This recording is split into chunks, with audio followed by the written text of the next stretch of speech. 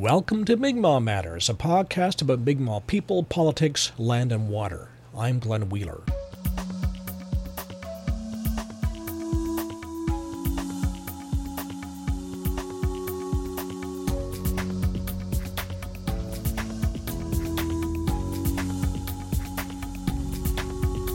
Support independent Mi'kmaq journalism. Become a Mi'kmaq Matters patron at patreon.com/Mi'kmaq Matters. As the start of the federal election campaign gets ever closer, the chances of any progress on Qalipu enrollment issue seems ever farther away. There were more meetings between Ottawa and the Federation of Newfoundland Indians /Qalipu earlier this month. But once again, no deal. Greg Janes has been pushing for the reinstatement of band status for armed forces and RCMP personnel who were kicked off the list for serving away from their communities. Janes says Qalipu FNI has to take a harder line with the feds and worries the band is too close to the Liberals. Corner Brook Ward Councillor Brian Dix ran for the Liberals in the recent provincial election, and Chief Brendan Mitchell describes Liberal MP Goody Hutchings as a friend. Janes says Mi'kmaq people have to make things hurt politically for the Liberals. He's organizing something called ABLE, Anyone But Liberals Elected, for the next federal election campaign. I asked Greg Janes whether it's possible to unseat Hutchings in a riding where just about anyone could get elected if they're running for the Liberals, and about his recent chats with Chief Brendan Mitchell. Greg, tell us about your conversation with Chief Mitchell on the enrollment matter. Hi, Glenn. It's good to speak with you and your listening audience.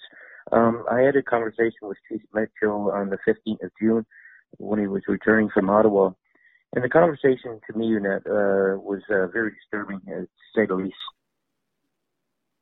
And what was the meeting in Ottawa? Was that with the federal people who they're dealing with on the enrollment issue? That's correct. They're dealing with the bureaucrats in Ottawa. For one, I foresee this as a bad thing because we're not negotiating nation to nation.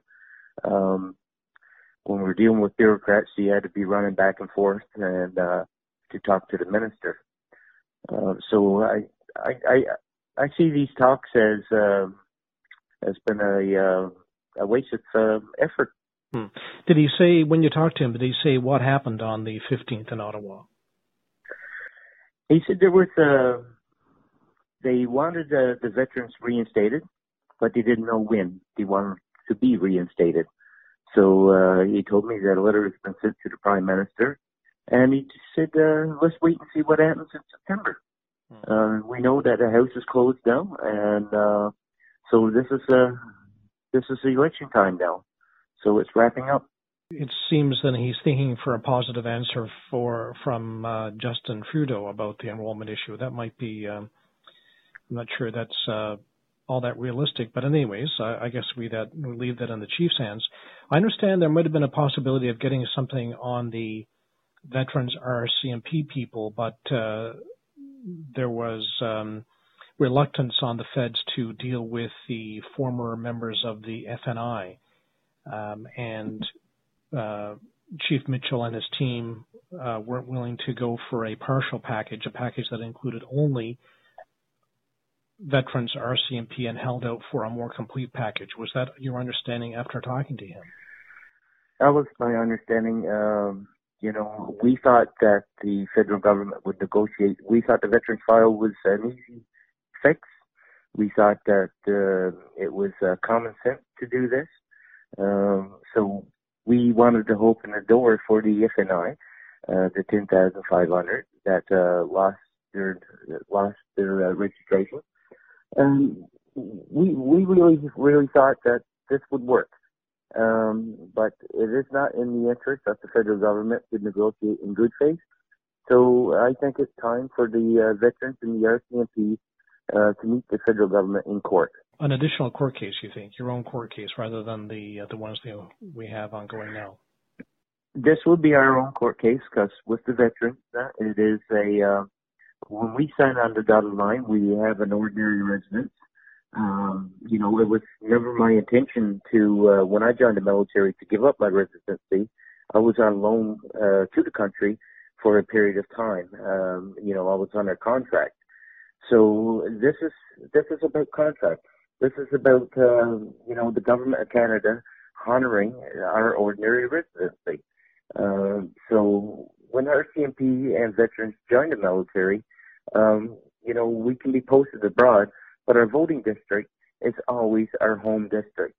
So I, at the end of my service, I moved back to Burgeo. That's where I belong. That's my home. That's where I came from, and that's where I intend to stay. So, do you think?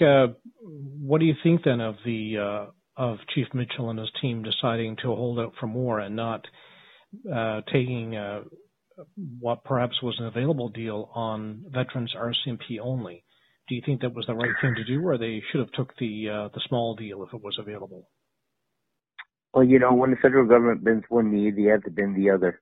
And I think that, to be quite honest with you, liberals don't deal with liberals. They don't negotiate with liberals that well. I think that, it's a too cozy relationship here.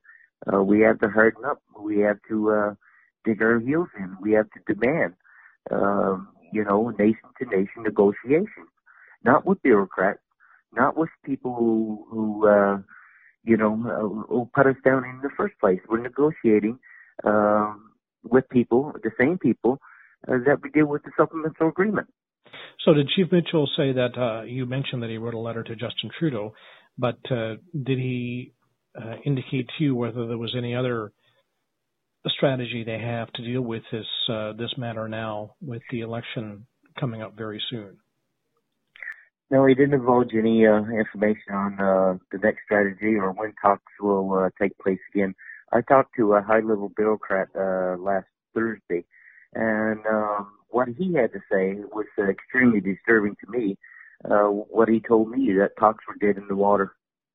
That's what he said to me. I talked for the gentleman in length from INAC, who says that he understands our plight, but this is a federal issue. It's not a bureaucratic issue. It's something that the federal government can fix, but they're not willing to do it. Do you think Chief Mitchell was taken in by the federal government? They had the big announcement in Corner Brook back in November, smiles all around, a picture with the chief and MP Goody Hutchings. But after the positive press, there was not much. So maybe the feds didn't intend to come to a deal. Maybe it was just a photo op. Glenn, this is fitting us a bone with no meat on it. There's no substance in these talks. This is the government. I've seen this in action before with veterans, where the government invite us to the table, but not put anything on the table. It's just an exercise in let's bring you in, but we're not going to deliver on anything. We're just going to keep talking till we're blue in the face. But at the end of the day, there's nothing on the table. Now, I understand that there's some thought about organizing a kind of anyone but Goody Hutchings effort for the election, trying to make her feel the sting of people's displeasure by making it harder for her to get reelected. Can you tell us about that? This would be an able campaign that we're developing and we're putting in place. Anyone but liberals elected would be the name of the campaign. So it's not only Goody Hutchings, but all Liberal MPs in all seven in all seven jurisdictions. We have 7 MPs in Atlantic Canada. All of them are silent on this file. It's in Goody Hutchings riding mostly where the people reside from. So we want to make it challenging for her. We want to bring to light that she's been missing in action here. She hasn't brought anything to the table. She should be negotiating for us, but she's failed to do that. Our member of parliament should be negotiating for us. but she hasn't given us a breath of fresh air or anything. Have you talked to her recently, Goody Hutchings? My calls have went unanswered. My calls have been unanswered, so I get to talk to the secretary, to express my displeasure, but I don't get to talk to Goody herself. So. But it would be, I would think it would be hard to defeat Goody Hutchings and riding like long-range mountains. In Newfoundland generally, I guess, it doesn't matter who the candidate is. If you're running for the Liberal Party, you get elected. So do you think it's a bit of a long shot? Well, it might be a long shot, but I will bring to light to veterans and to the Indigenous people that Goody Hutchings is not there for them. So we want to make this an election issue. We want to bring to light that her lack of ability to do anything with this file. So, it might be a long shot, but we haven't got anything else to go on. So. And would it be just Veterans RCMP, or are you trying to draw in all the people who've been affected by the enrollment process? We'll be bringing everyone that's been affected by the enrollment process, because people are really displeased about this. They've been tossing us little trinkets here and there, saying, we're talking to the federal government, so everything's going to be okay. No, this is not nation to nation. This is something that, we're being fed that, we've seen this before. We've seen this before with this Liberal government. The veterans that I bring in has a large following. I campaign in the veterans world for veterans issues. We've seen this before by the Liberal government. When it comes to pension for life, that the government didn't deliver. They just give us a bone with no meat on it. So do you have an organizing committee for this ABLE campaign? Where are you in setting it up? I've been talking to a few people who are very adamant about this. It's going to be mostly a social media campaign, but we are organizing demonstrations for this summer for when the election issue runs around. So we're getting organized. We're digging our heels in. This issue is not a dead issue to me. When I talk about the issue as a veteran, I'm talking about my family that's been affected. I'm talking about the 10,500 that's been affected by this. This is not reconciliation. This is a political genocide. Would you, in this ABLE campaign, will you be suggesting that people vote for the Conservative NDP Green candidate, or would you leave it up to themselves who to vote for? Whatever candidate comes forward with their platform, which says that they want to do something about this, and they will move on the file.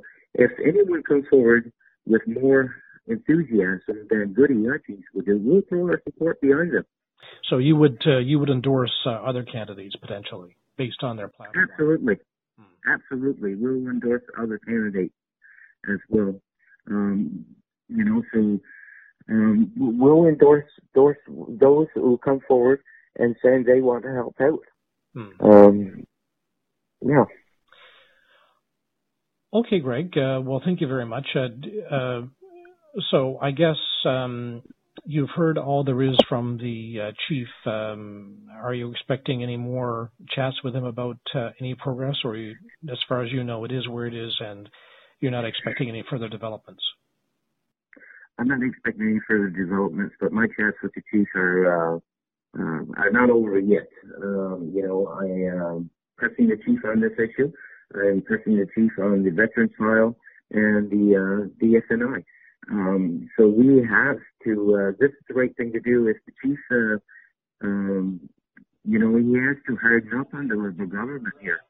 Greg Janes, one of the Armed Forces veterans trying to regain status in the Qalipu First Nation. And that's it for the program. Allison Baker is the technical producer of Mi'kmaq Matters. Like us on Facebook. Follow us on Twitter. Thanks to our radio partners, Bay of Islands Radio, The Voice of Bombay, and CHMR. Support independent Mi'kmaq journalism. Become a Mi'kmaq Matters patron at patreon.com/Mi'kmaq Matters. I'm Glenn Wheeler. Till next time.